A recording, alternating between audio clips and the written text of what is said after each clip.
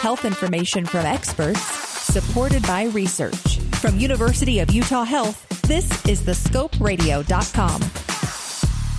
You've noticed a change in your teenager's mood. They're angry, moody, defiant, irritable. And in addition, their school performance or maybe interest in other activities is significantly decreased. You're worried about depression. Is it okay to talk to them about it, or could it cause more harm than good?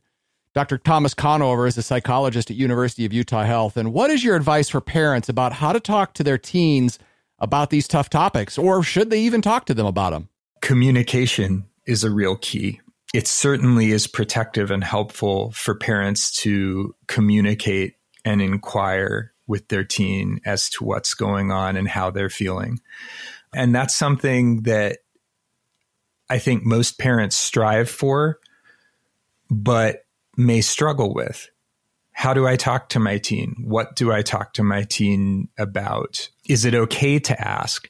I would advance to say that it's always okay to ask your child about how they're doing. You seem really sad lately. Is there something bothering you? Is there any way I can help? No. I mean, you probably have to dig a little bit sometimes, huh? You may. I think that there's value in setting an example and leaving a door open by saying those two things.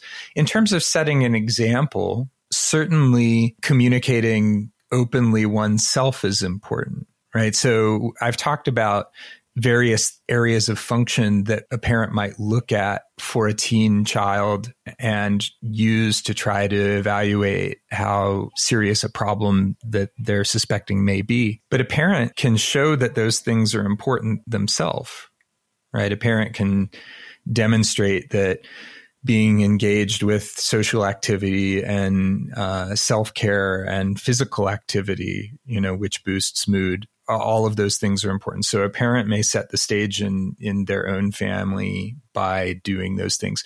It's always okay to ask your child about how they're doing. And even though a lot of times teens may seem outwardly like they don't want someone to ask, I think most of the time people who are struggling, even in a small way, do want someone to ask. I think it's helpful not to badger.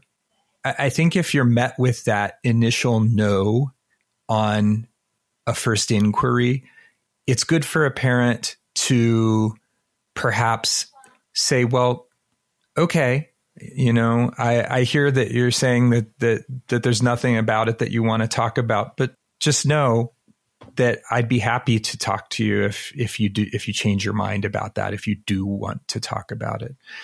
I think that's a tough one. It's a tough balance to strike, because I think if a parent is concerned at all about their child and they try to make that initial ask, first off, that's a hard thing to do.